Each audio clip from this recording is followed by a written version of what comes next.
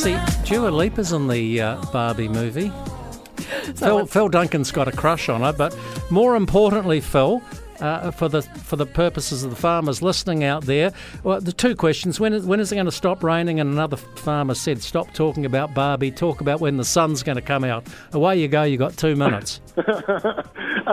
Well, arguably this is more important than Dua Lipa, but we have got this week a typical classic cold front coming in, starting tomorrow and moving up the country on Wednesday, and this will bring another burst of wind, rain, and snow to the mountains and ranges anyway, the snow.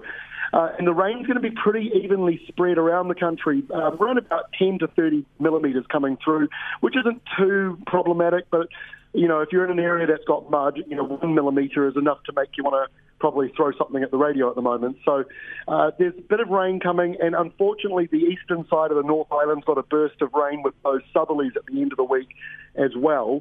Hopefully, though, after that, more of a westerly-driven setup with a huge high parked over Australia, maybe drifting our way.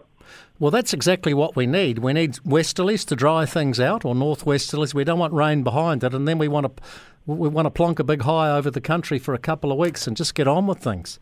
Yeah, we'll be doing our next Climate Watch update next Tuesday or maybe even next Monday. So a week from now, either Monday, Tuesday next week, we'll be doing our outlook for August. I'm really hoping we can start to lock in this westerly with a bit more certainty.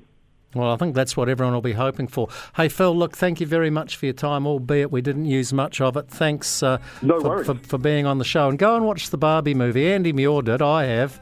I'm keen. Yeah. I'm keen. There you go.